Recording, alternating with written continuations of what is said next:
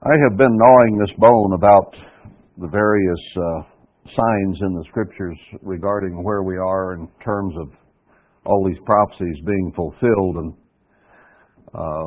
it has become so very clear that it is at the door.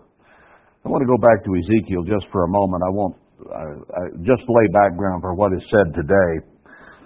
But he says here, after showing the 430 days, or each day a year, where Ezekiel laid on his side for Israel and for Judah. Same context, he says here in chapter 5, you shall burn with fire a third part of the two when the days of the siege are fulfilled. And famine, pestilence, sword, and then to talk about. Then the context doesn't change. He mentions the third part again in verse 12.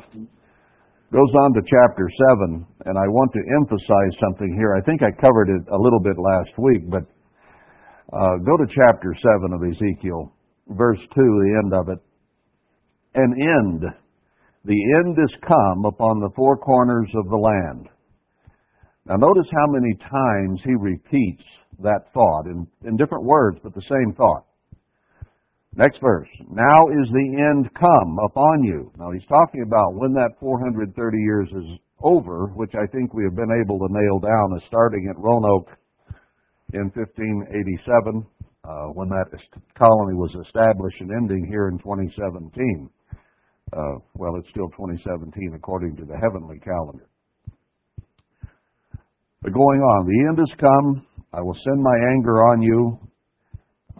Come on down to verse 6. Well, verse 5. Thus says the eternal God, an evil and only evil, behold, is come. So he says the evil is coming on you. Verse 6. An end is come. The end is come. It watches for you. It is come. It says 3 times in one verse. Now, God emphasizes something sometimes by repeating it twice, maybe even 3 times. But notice this, continuing. The morning is come to you, O you that dwell in the land, the time is come. The day of trouble is near, and not echoing again of the mountains. Verse 8, now will I shortly pour out my fury on you. Go on to verse 10. Behold the day, behold it is come. In the morning it is gone forth, the rod is blossomed, pride has budded. The almond rod blossomed early in the spring before anything, so he's showing maybe the time of year, the blossoming. That's echoed in many other scriptures, which we'll not get to today. Verse 12, the time is come, the day draws near, let not the buyer rejoice, nor the seller mourn.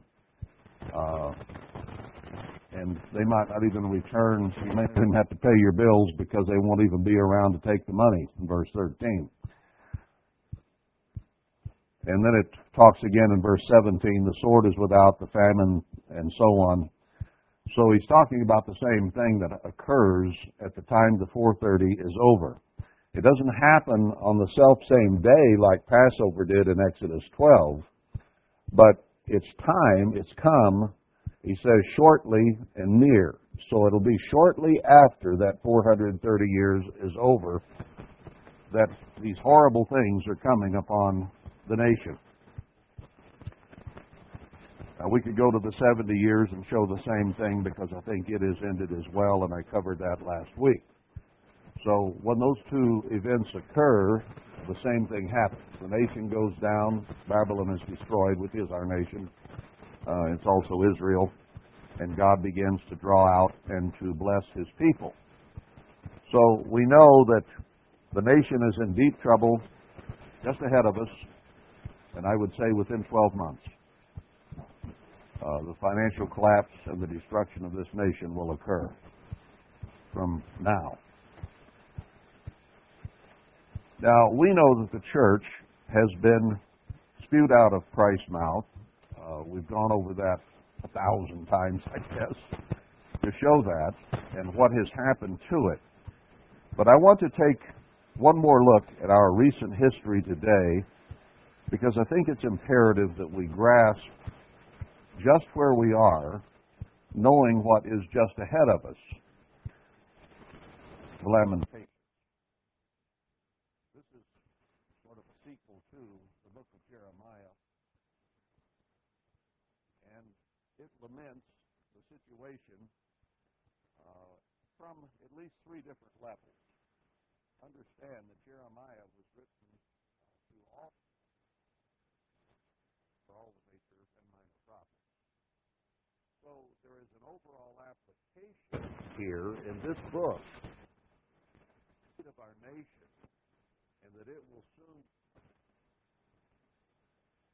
take the whole nation, and in fact all Israel, including wherever Israelites are. It also is a picture of what has happened to Worldwide Church of God, and I've gone through it from that standpoint before. But the nation is about to be right where the book of Lamentations is. The church has already gone through it and is left just like it says. It's not a prophecy it's happened. It's still a near-term prophecy for the nations of Israel. But now let's add a third layer, and that is, let's think of this little congregation as we go. Let's look at it from our perspective to see what we might learn from it and where we need to go next. So we've not looked at it from that standpoint, and when I read it again the other day, it just jumped out at me that much of what is here you will recognize as being right now, right here, where we are. Now, you wouldn't have noticed that 10 years ago, 5 years ago. We would have still applied it all to something that is about to happen to the country, has already happened to Worldwide, and it finds itself in this state. And now as we go through here, we will find that you and I, we are in the same boat. So all the imagery that is here does not completely apply in every instance, because when you've got principles you're trying to get across in conditions, some may apply more to the nation, some may apply more to what happened in Worldwide, and then some will have an application with us. Because when you write something about three different happenings, the details will be somewhat different, okay? But the point is the same. So let's examine it. I'd like to get through all of it today because I don't want to do this for 2 weeks. I don't want to do it to you. How does the city sit solitary that was full of people? Well, there's the nation, and it's going to be decimated by over 90% shortly. There's Worldwide that was around 150,000, and it's down to, on a good day, 15 maybe today. Splinters and all almost. And then you look at us, who went at our biggest from 150 down to hardly 10% of that at the moment, or barely over 10% of it. So it applies in all three cases right off the bat. How is she become as a widow? She that was great among the nations and princess among the provinces, how is she become tributary? Well, the nation was great among the nations more than the church or than we have. So we see how there's a difference in application a little bit. But still in all, any influence that the church might have had is pretty much gone, just like that which the nation had is about gone now. She weeps sore in the night, and her tears are on her cheeks. Among all her lovers she has none to comfort her. All her friends have dealt treacherously with her. They become her enemies. Now, we've had friends here who have departed or who have become enemies. So you see that it applies with you and me. Judah, the church, is gone into captivity because of affliction and because of servitude. She dwells among the heathens. On our local level, God refers to some of the rebels here as Gentiles, and as Zechariah 1 and other places. So we're living among the heathen. Ezekiel says would be among briars, thorns, and scorpions. She finds no rest. Everywhere we turn, there's difficulty. All her persecutors overtook her between the straits. They've taken over part of the land. So you see, we're here. the ways of Zion, and we're the closest ones to Zion, do mourn, because none come to the solemn feast. That's true of the church. Overall, it's true to us. I was just looking the other day at a picture of all the people who were the feast lined up out here in front of the church building, and man, there was about 150 people there. Not anymore. We're not there anymore. All her gates are desolate. Her priests sigh, her virgins are afflicted, and she is in bitterness. So, society, the situation is not as it was. Notice verse 5, her adversaries are the chief. Her enemies prosper. They think they're doing just fine, thank you, and God's on their side. For the eternal, God, the eternal, has afflicted her. This affliction, this decimation that has occurred to us did not come without cause. And each of us needs to look in our heart and mind and see how much we are culpable. How much of what has occurred is my fault, let's say. Because you can't fix anybody's fault but yours. I can only fix mine, you can only fix yours. So we all have to be honest with ourselves and say, did we also get spewed like the whole church did? And since I'm the physical leader here, I have to take more of that on myself than anybody else does. And I do, and have been, because I want this reversed. I want it fixed. And I think you do too. So, for the multitude of her transgressions, her children are gone into captivity before the enemy, been taken away. And from the daughter of Zion, all her beauty is departed. Her princes are become deer that find no pasture, and they are gone without strength before the hunter. So, any animal in that condition being hunted is in trouble.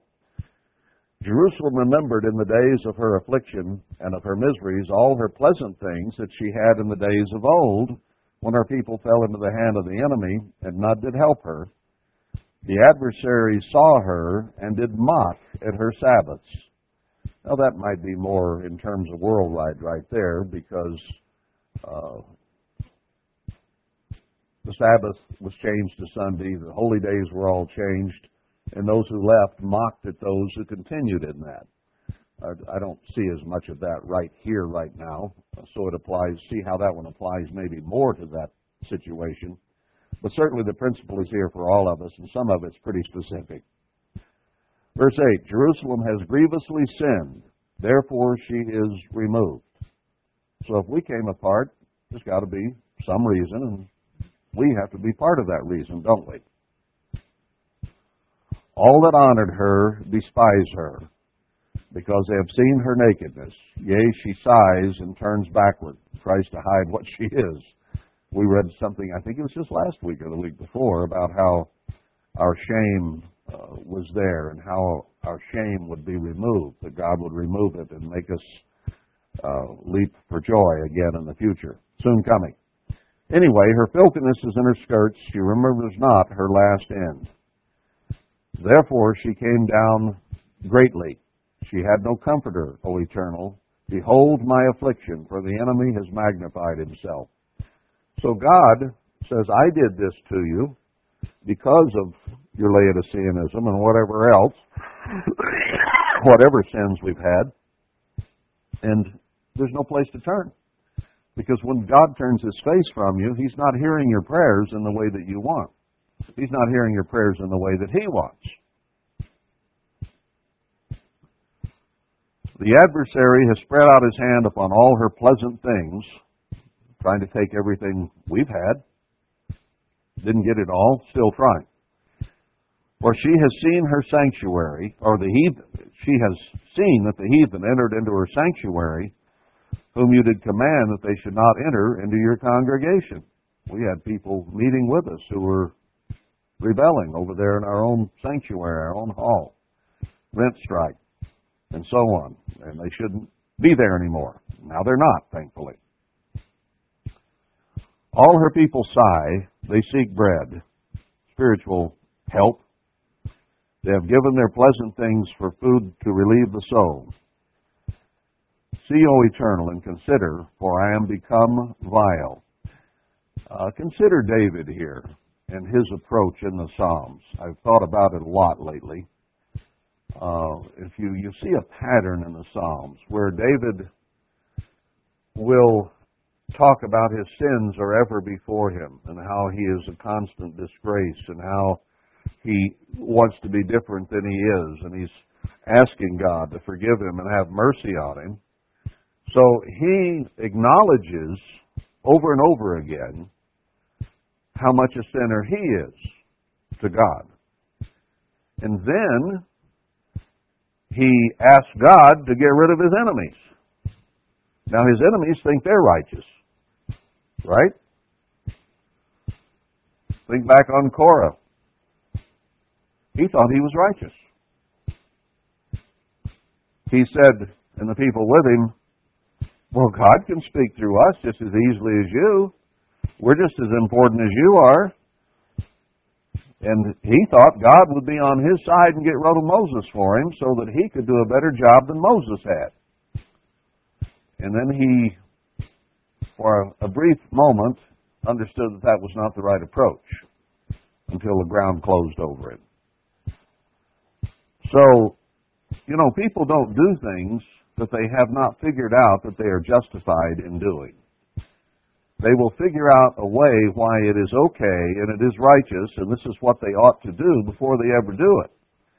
So then it's very, very hard to talk to them and get them to realize they've made a mistake because they had it figured out and justified before they even made it and thinking that God must be wanting me to do this. The human heart and mind is very deceitful and desperately wicked. And we have to question our own motives for what we are doing and what we are thinking. Because we are into self-deception as human beings. We will deceive ourselves given any opportunity that whatever we are doing is correct and that God must love it. That's why it was such a shock to us all, really.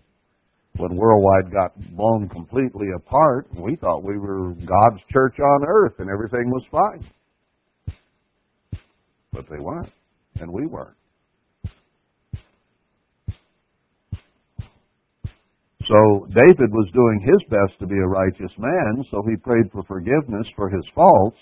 And yet, on the other hand, he realized that his enemies were not doing what they should be because he called them liars and thieves and fraudulents and murderers and all kinds of things and asked God to deal with them. So we are never truly in a position of strength, are we? As long as we're human. Now he says the righteous are bold as lions, and Paul told us that we should press forward with faith in believing that God is with us. But we have to constantly be examining our hearts and minds to be sure we are truly in line with God's way. Because it's so easy to depart from it and kid ourselves that we're still following God. It's a dangerous road. It's a hard road that we have to walk. So we have to be humble and contrite before God because He looks to that kind who will admit our own errors to Him. We don't have to confess to each other. He says that we are to confess to Him, confess and forsake. It's between us and Him, ultimately, anyway, because we can't save each other. We can help each other, we can encourage each other and sharpen each other, but only God can save us. And so it is He and His Son who deal with our sins, not each other. So we must be careful. Anyway, verse 12, is it nothing to you, all you that pass by? Behold, and see if there be any sorrow like to my sorrow, which is done to me, wherewith the Eternal has afflicted me in the day of His fierce anger. We look around and say, man, what a mess. And the whole world will mock, if they remember it, worldwide, and the whole church mocks us, and even our enemies here mock us to this day. So this is an affliction from God, all the way from the nation down to you and me. And we got to fix it. From above, he sent fire into my bones, and it prevails against me. Now, these are some of the same words you'll find in the Psalms that David wrote. It's dramatic. It's emotional. We don't have to have committed every sin that's listed here, because our deceitful, desperately wicked mind will have, somehow, some way, have violated every principle of God. So, that's why we have fire in our bones. Christ said, not only don't do it, don't think it. So, who of us is exonerated? Who of us is above not ever having thought evil, and evil continually for that matter?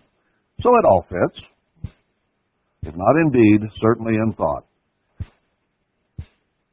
And the fire prevails against my bones. He has spread a net for my feet. He has turned me back. He has made me desolate and faint all the day. The yoke of my transgressions is bound by his hand. They are wreathed and come up upon my neck. He has made my strength to fall. The Eternal has delivered me into their hands, from whom I am not able to rise up. Same way David felt. My enemies have got me pinned down. I can't get up. Recognize anything here? The Eternal has trodden underfoot all my mighty men in the midst of me. He has called an assembly against me to crush my young men. The Eternal has trodden the virgin, the daughter of Judah is in a winepress. Well, we don't have many young people left. This is speaking of a larger group of people. But the same conditions prevail, okay? For these things I weep. My eye runs down with water. Jeremiah writing as if it's him. Well, he went through a lot too. They kicked him around a bit and threw him in the dungeon and this and that and the other thing, and put him down verbally, constantly, and tried to get him killed. So he's saying, I weep, because the Comforter that should relieve my soul is far from me. My children are desolate because the enemy prevailed. Now, Christ is the Redeemer who should save us. Now, he says he will. There are many promises that he will. But we have to do our part, and we've been over that many, many times. But let's recognize where we still are, okay? It's always darkest before the dawn. All these prophecies are about to come to pass, so it behooves us to recognize where we are and why we are here, what got us here. So that when he says, seek me with all your heart, we know why we need to. It's because we haven't, and we must get there. So he's describing us as we still are. Our enemies still prevail over us, don't they? What are we going to do about it? Where's our Redeemer? I hope he's very near. But what do I need to do to be sure he takes care of it? Verse 17, Zion spreads forth her hands, and there's none to comfort her. Where do we look for comfort? I know where we better look. The Eternal has commanded concerning Jacob that his adversaries should be round about him. God has said to Jacob, and we can find it in many places, that we would be surrounded by enemies. And that's on a national, a whole church, and a small little splinter basis.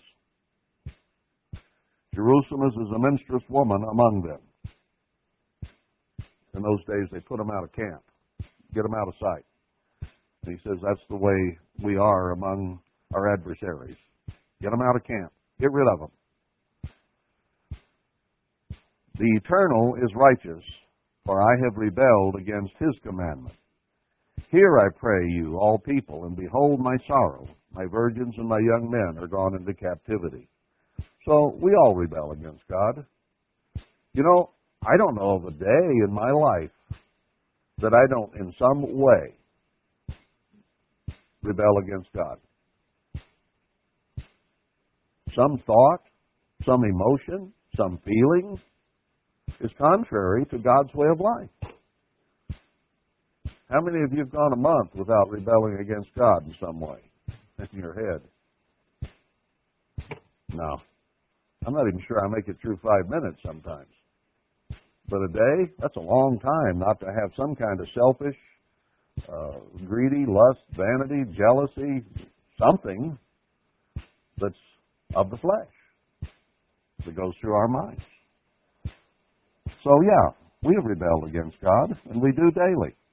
Well, it needs to be minimized as much as possible in our human state. Paul we're in good company. O wretched man that I am, who will save me from this body of sin and death? Christ only. So, after he'd taught others as an apostle for years and years, he still considered himself as a human being wretched. That's a pretty sorry state. Because his human nature was the same as it always had been. Now, we can overcome sin to some degree, but as long as we're human, our nature hasn't changed. And the minute we let off the pedal the slightest, our human nature will come to the fore. We try to walk in the Spirit, but the flesh is always there. And the Spirit indeed is willing, but the flesh is weak. So we can be blindsided in a moment. It is a struggle, moment by moment and thought by thought. Bring every thought into the captivity of Christ. How long a period do you think you could say you have gone where every thought you had was the thoughts of Christ? That'd be a pretty short period of time, I think, for any of us. So when he says this, he wants us to be the bride of Christ. He wants us to be just like Christ. I was thinking about that a little bit this morning, and there where it says that we're to turn the hearts of the fathers to the children. Well, turning the children's heart to the Heavenly Father obviously is level one. That's the most desperately needed change, is to have our heart be with our Father in heaven. Then it says to turn our hearts, our thoughts, to the pit from which we were digged there in Isaiah 51, or to all those in Hebrews 11, our fathers, to turn to our patriarchal fathers. And I've thought of that in the past. Well, yeah, I'd like to be like Abraham, Isaac, and Jacob, and David, and Moses, and all those people. You know, it's real easy to say. That's easy to say. But the reason God said to become close to our fathers of the past is because they set some wonderful attitudes of faith and hope and love and obedience and repentance. And I got thinking, I need to be just like Moses. He was a friend of God. There are not many people that God spoke of as his friends in Scripture, right? Real short list. Except Christ offered it to the apostles later, which was a bigger number. I don't know to what degree they achieved it.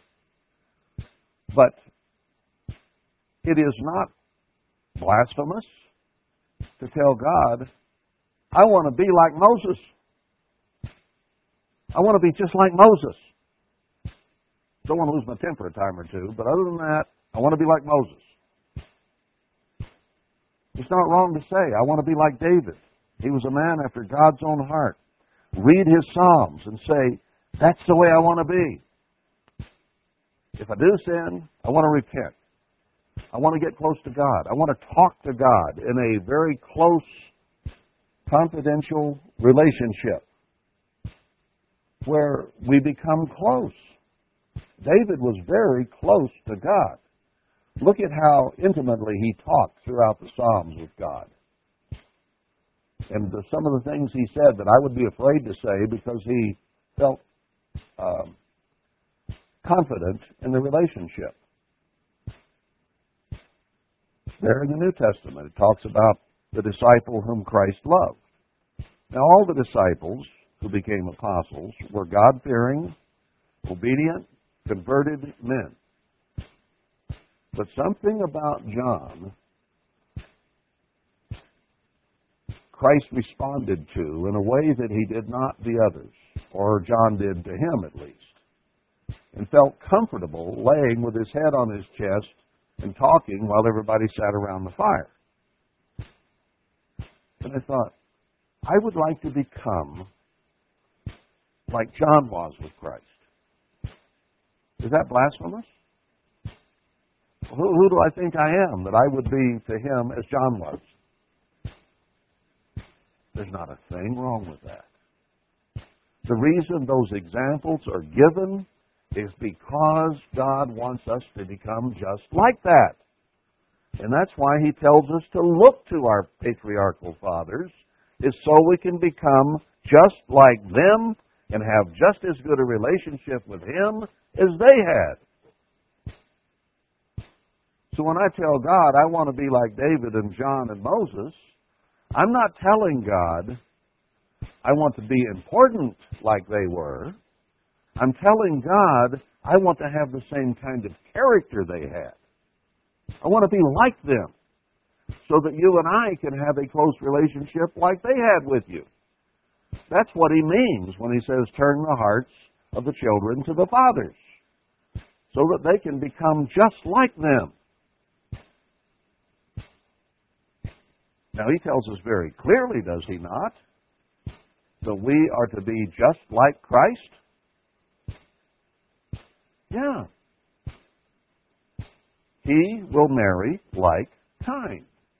And he says that we're to bring every thought into the captivity of Christ, walk as he walked, do everything we do as much possibly as he can, just like he did. So if that's the total highest standard, is to be like the Father and the Son, then to try to be like some of the fathers of old who were God-like certainly is no reach. In some respects, they're a stepping stone to becoming more like the Father and the Son, because they were human. And James said of Elijah, he was a man of like passion as we are. He included Elijah and himself, James, and the congregation to whom he was written, all of Israel. But he was a man of passions, just as Elijah was. And yet God used Elijah to raise the dead and to cause rain not to come and rain to come back. So we are discussing people who are like us and how they overcame and grew to be godlike.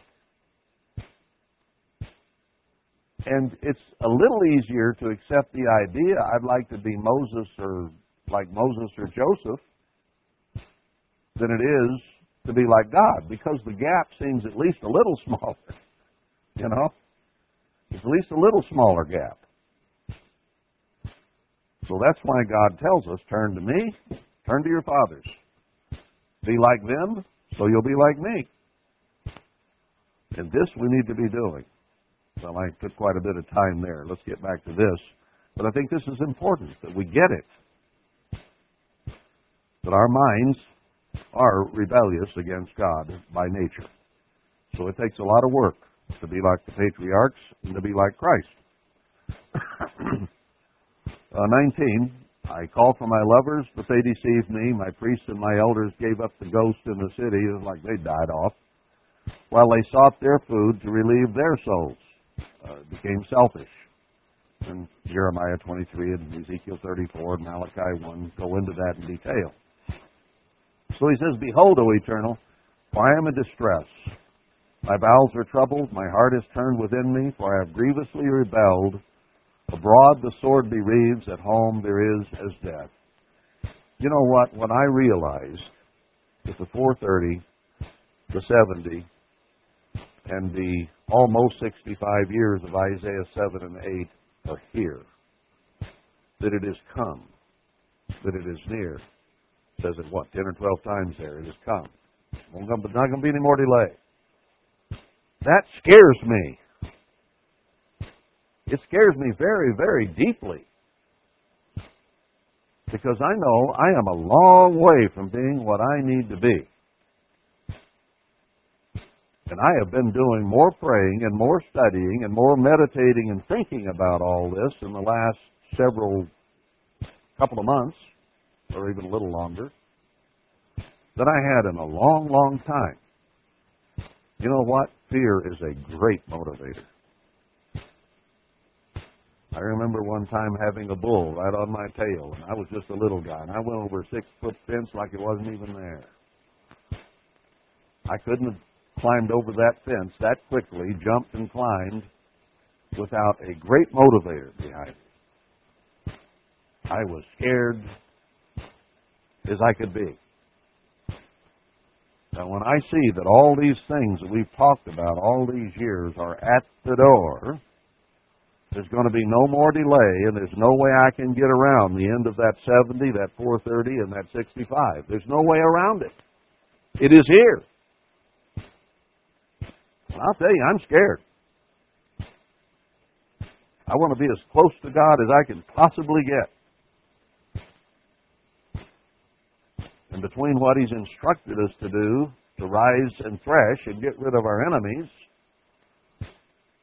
and draw near to Him with our whole heart, those are my two focuses now. Spend time with both. But we all have the same goal here. That's why I'm sitting here talking about it. When you know that the time is there and all this stuff is going to happen now, I want to be included in the good part of the remnant that's gathered, not in the national part that is about to be destroyed. And now I know, at the end of the 430, the 70, and almost the end of the 65, that there isn't any more delay, that within about 12 months from now, this nation will not exist. The handwriting is on the wall. And God will have gathered His people to Zion and be working with them. And I want to be there. I want you to be there. So let's be serious here. That's why I'm going through Lamentations, to let us know, this is where we are. This is where God has caused us to be because of our rebellions, day in and day out, spiritually against Him. We're not talking about people who are shaking their fist at God. I don't mean that. I mean our nature rebels against the thoughts of God, the ways of God, and we need to be as unrebellious as possible. Behold, O Eternal, I'm in distress. I think I read that. Verse 21, they have heard that I sigh. There is none to comfort me. All my enemies have heard of my trouble. They are glad that you have done it. Some of them are still trying to put me in jail. They're glad because God has done to this congregation what He's done to it. They want to take it over. Oh, they wouldn't tell you they're happy about it. I don't believe them. They're liars.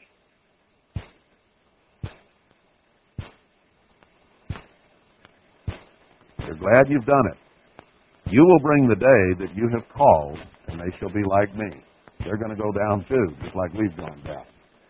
Let all their wickedness come before you, and do unto them as you've done to me for all my transgressions, for my sighs are many, and my heart is faint. That could have been written in the Psalms as easily as not.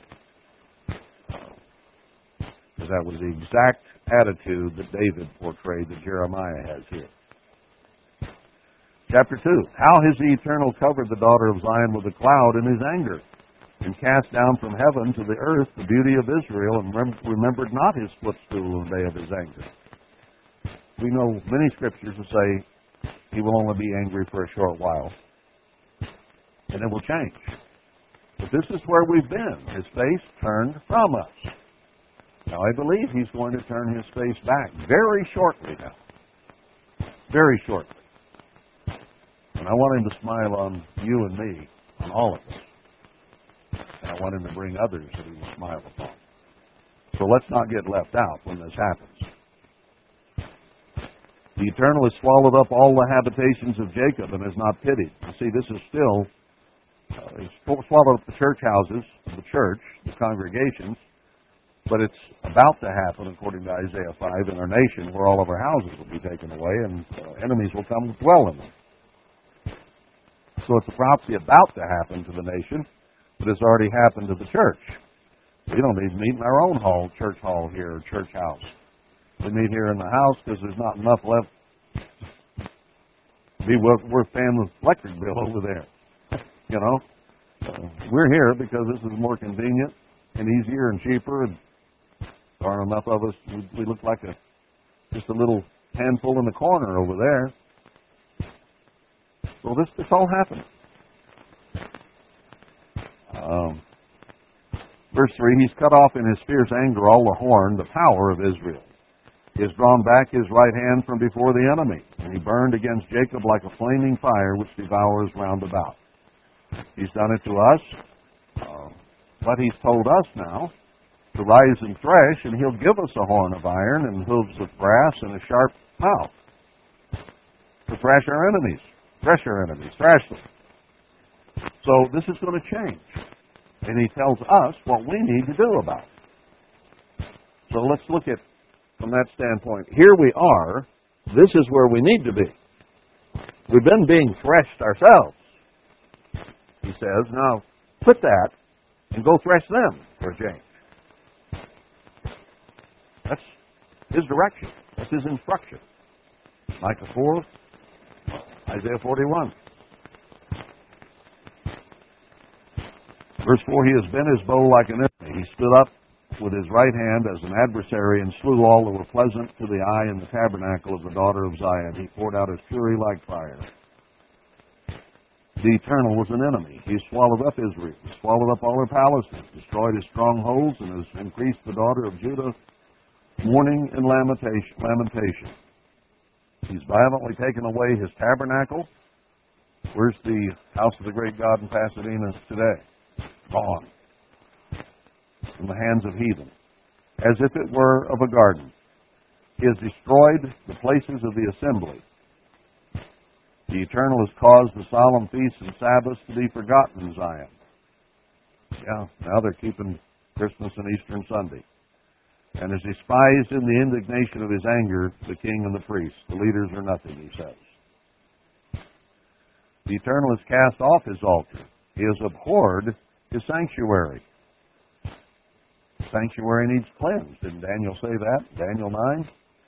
He suddenly realized the 70 years were up and that things were going to change immediately. And it scared Daniel. And he began to fast and pray immediately for God's help and forgiveness. So that's the place we're in right now, is Daniel 9 with Daniel. Realizing the 70 years is up. It's done. So is the 430. The 65's almost.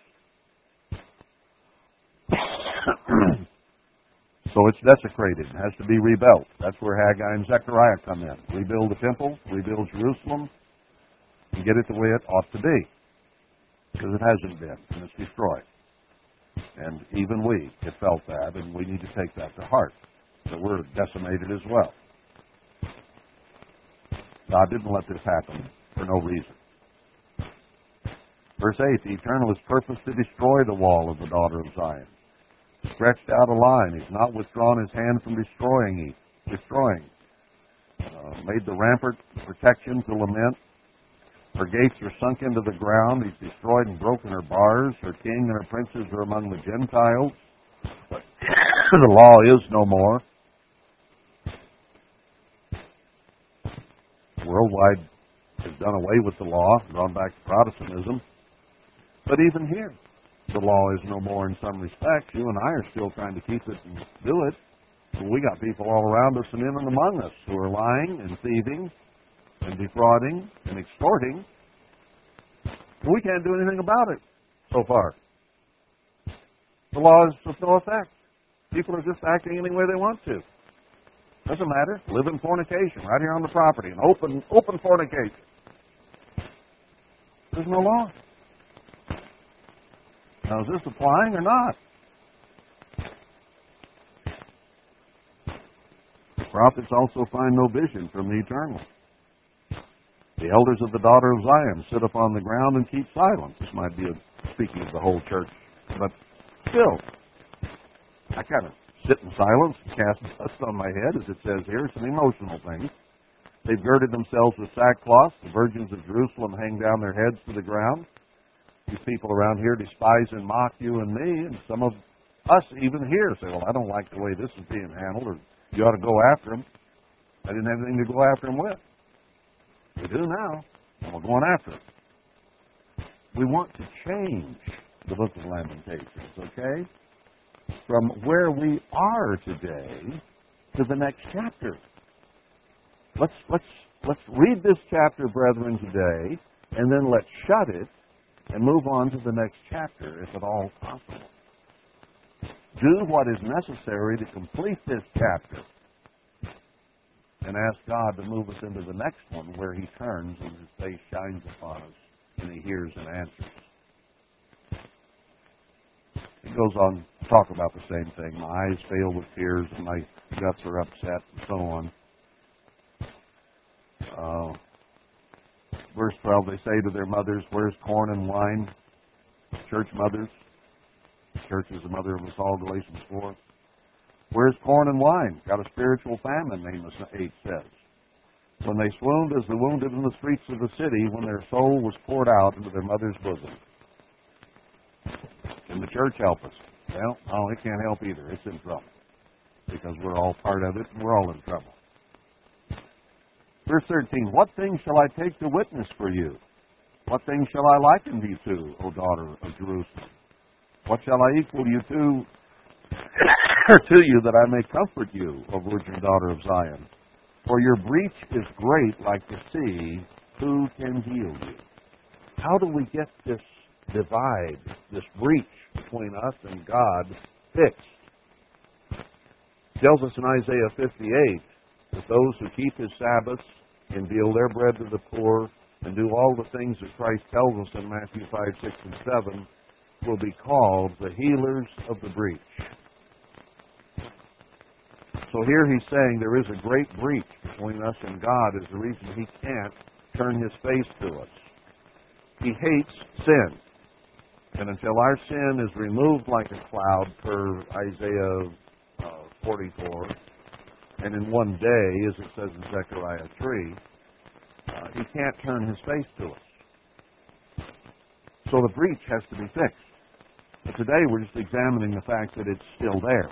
Otherwise, we would be being healed. Otherwise, we would be getting answers left and right from God. He says, when we turn to Him with our whole heart there in Jeremiah 29, then He will turn to us and hear our prayers.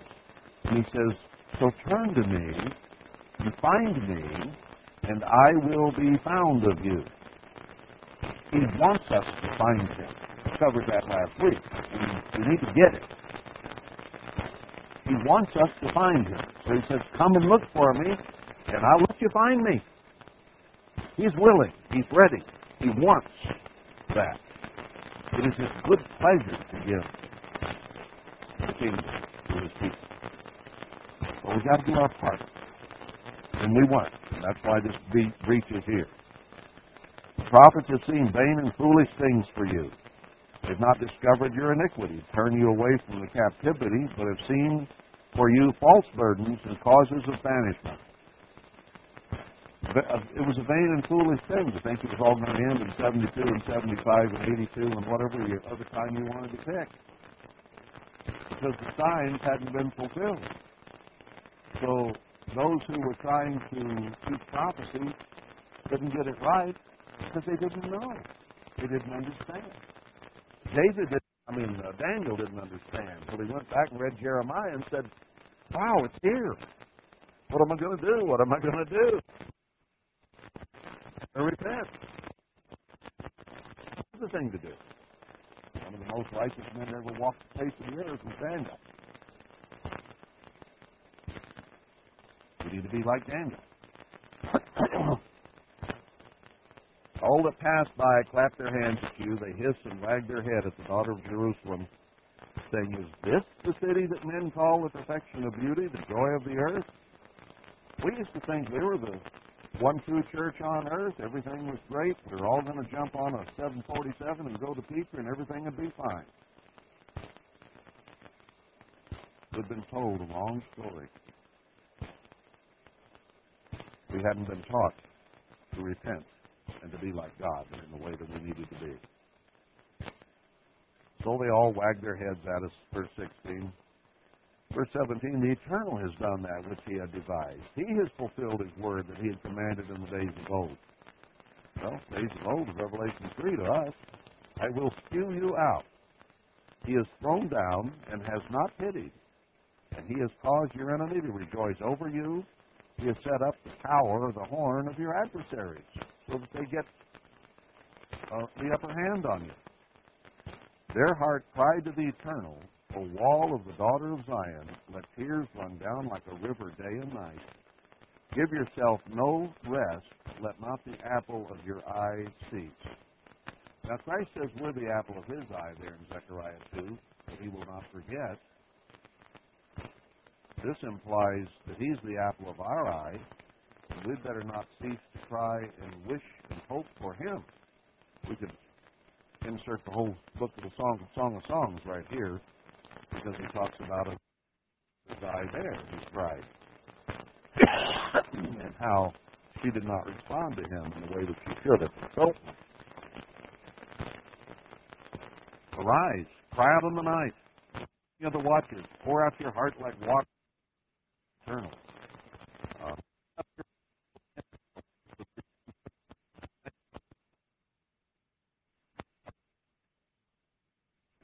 Walk around here with tears falling off day in and day out.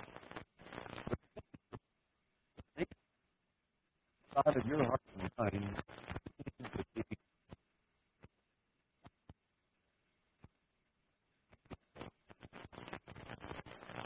behold, O Eternal, and consider to whom you have done this.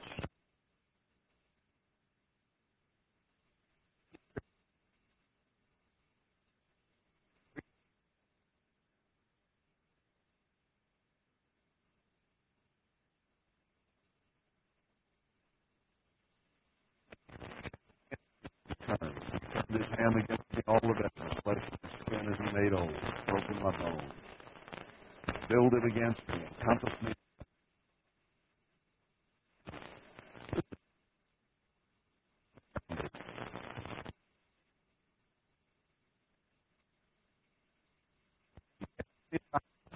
Get out.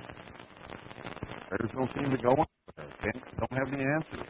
He's made my chain heavy. And when I cry and shout, he shuts out my prayer.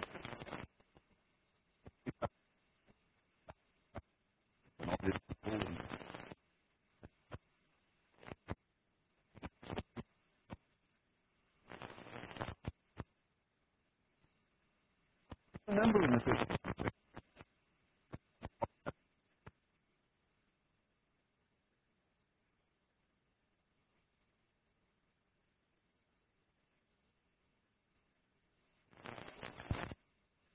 so my brother would not be here today, and I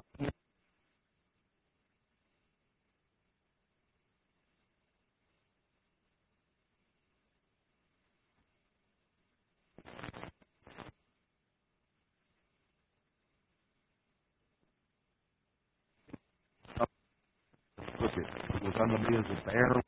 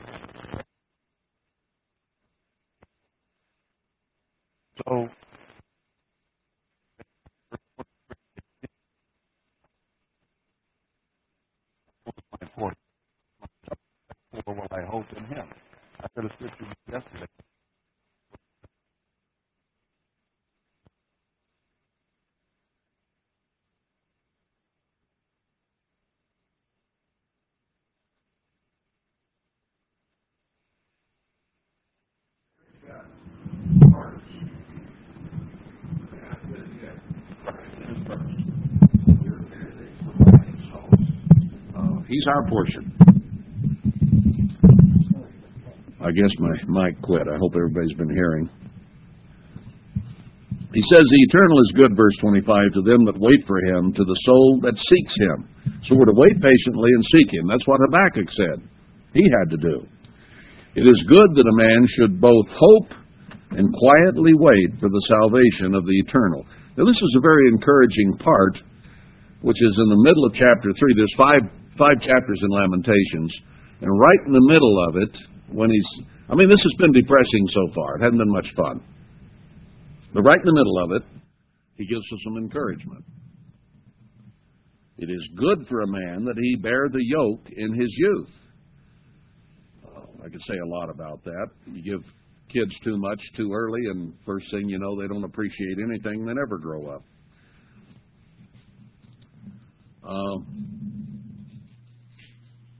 Let's move on down a little bit. I want to get through this. I don't want to come back.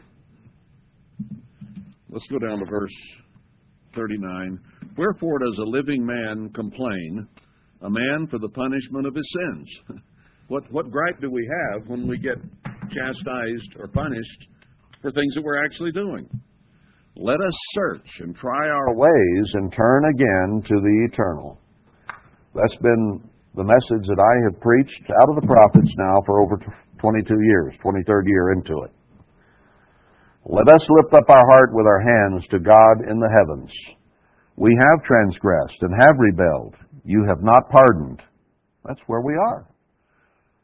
So he says, when you turn to me with your whole heart, then I will pardon. You have covered us with anger and persecuted us. You've slain and not pitied.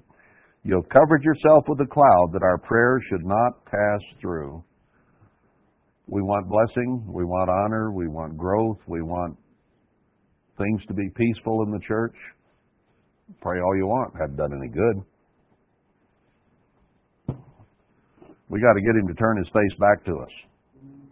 You ever have a kid that was in a rebellious attitude and you had to figure out some way to change the resentment, the anger, the frustration of that child and get him where he would smile and laugh with you again?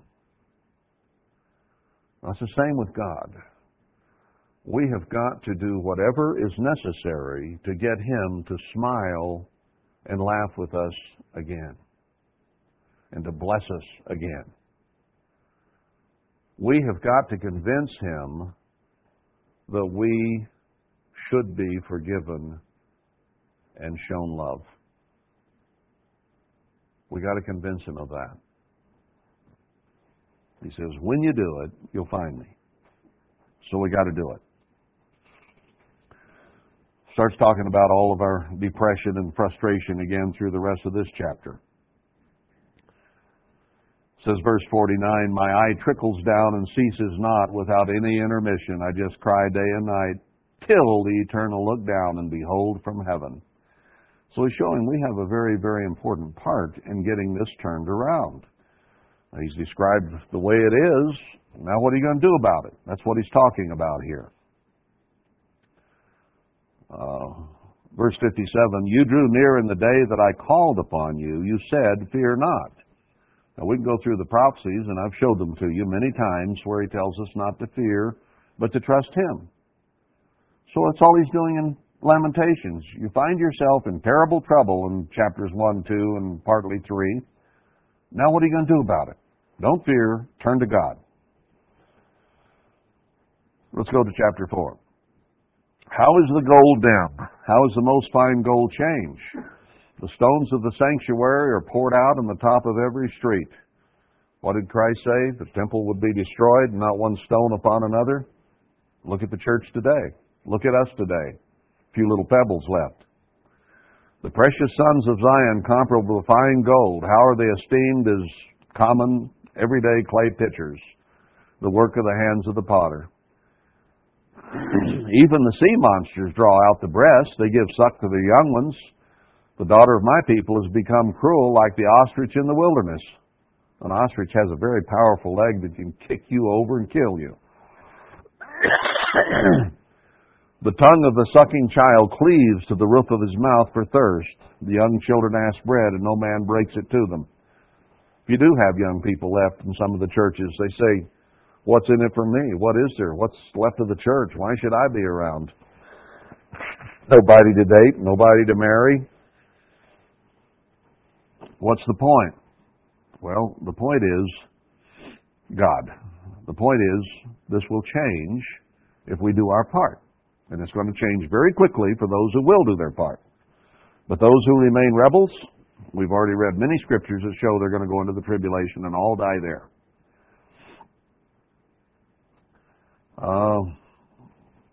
Let's go on down a ways.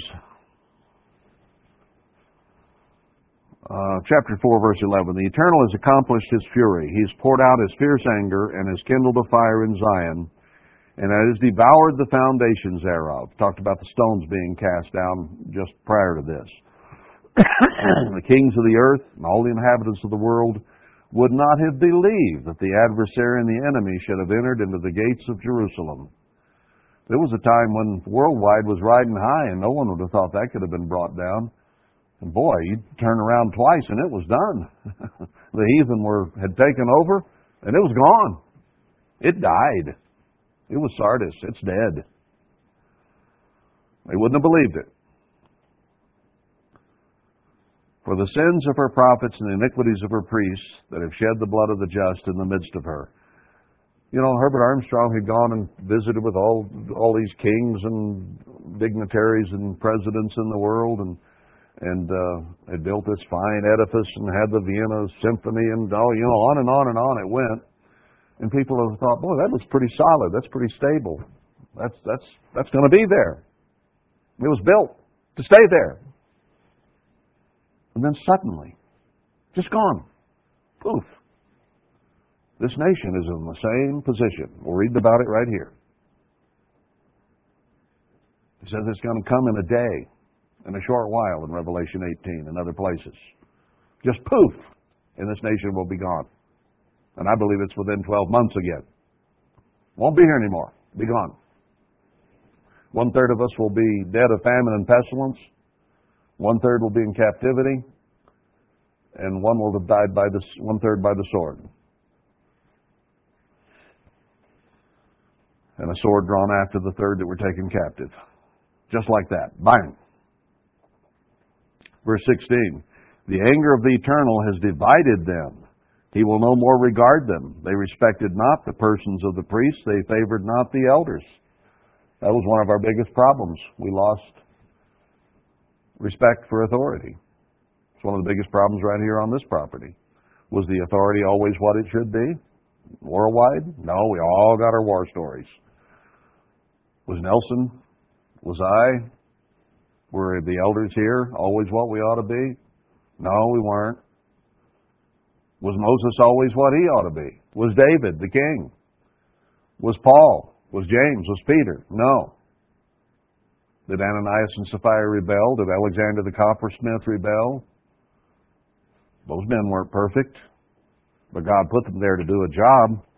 And when you disrespect what God has done, division occurs. Verse 17, as for us, our eyes as yet failed for our vain help, and our watching we have watched for a nation that could not save us. Then it talks about how they wait for us and want to cut us off. Let's go down to verse 21. Rejoice and be glad, O daughter of Edom, that dwell in the land of Utes or Utah. The cup also shall pass through you. You shall be drunken and shall make yourself naked. They'll reveal themselves to what they really are, our Mormon neighbors around us. The punishment of your iniquity is accomplished, O daughter of Zion. So he begins to give us a little hope here that in spite of all the dire circumstances we've been in and gone through these last decades, it's about accomplished. God has caused to repent around the world a 10% remnant who will be willing to follow Him, and He is going to stir them to come build His temple. It's almost done. It's near. It's close. No more echo. It's here. He will no more carry you away into captivity. He will visit your iniquity, O daughter of Edom. He will discover your sins. This area is going to be set aside and reserved for us, and those around us who would quash us if they had a chance will be gone. Chapter 5, quickly.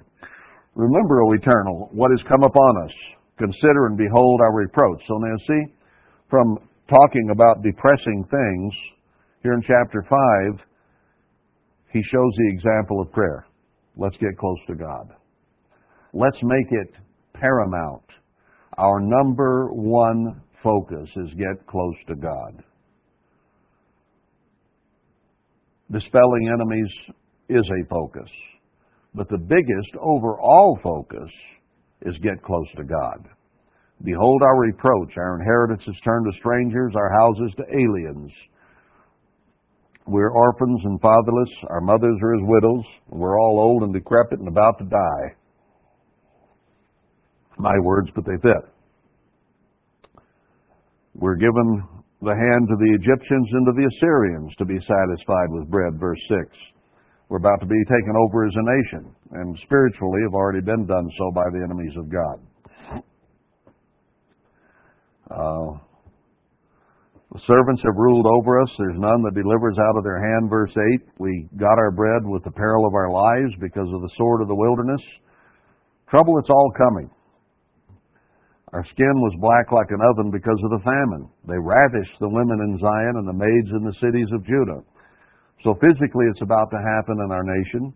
Spiritually it's already happened in the church, and it's still happening right here with you and me. So we need to get close to God. Princes are hanged up by their hand. Hang somebody by their hand and they'll hang there till they die, and then eventually the body will rot and fall off the shoulder.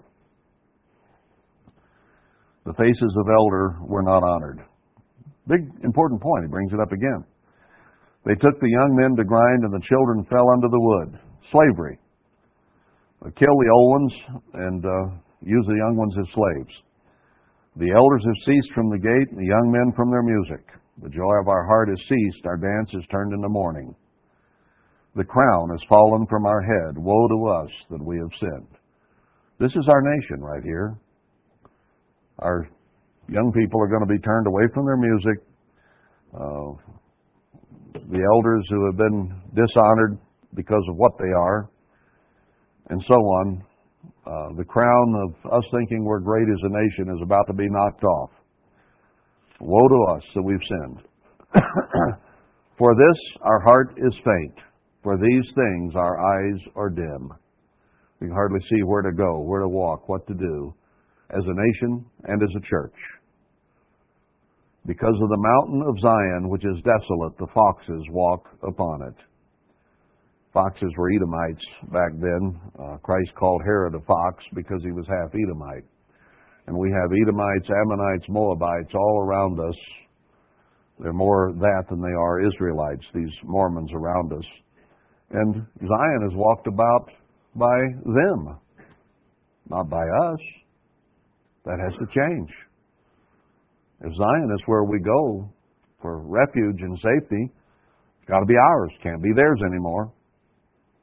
It's about to change. It's going to get better if we do our part. You, O Eternal, remain forever. Your throne from generation to generation. Here he's focusing us here at the end of this. It's been bad. It's been worse. If you'll do your part, search for God, it will get better. And God is coming back to reign forever and ever, from generation to generation.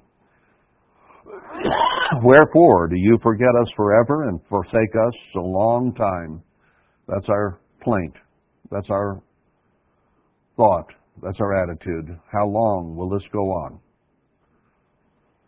Turn you to us, or turn you us, let me start over. Turn you us to you, O Eternal, and we shall be turned. Renew our days as of old. Now that's the same thing we're told in Jeremiah 25 or 29. We're asking God to turn to us, and He says, I will. I will be found. If you'll just seek me, I'll be found. But you have utterly rejected us. You are very angry against us. So that's where we've been, brethren.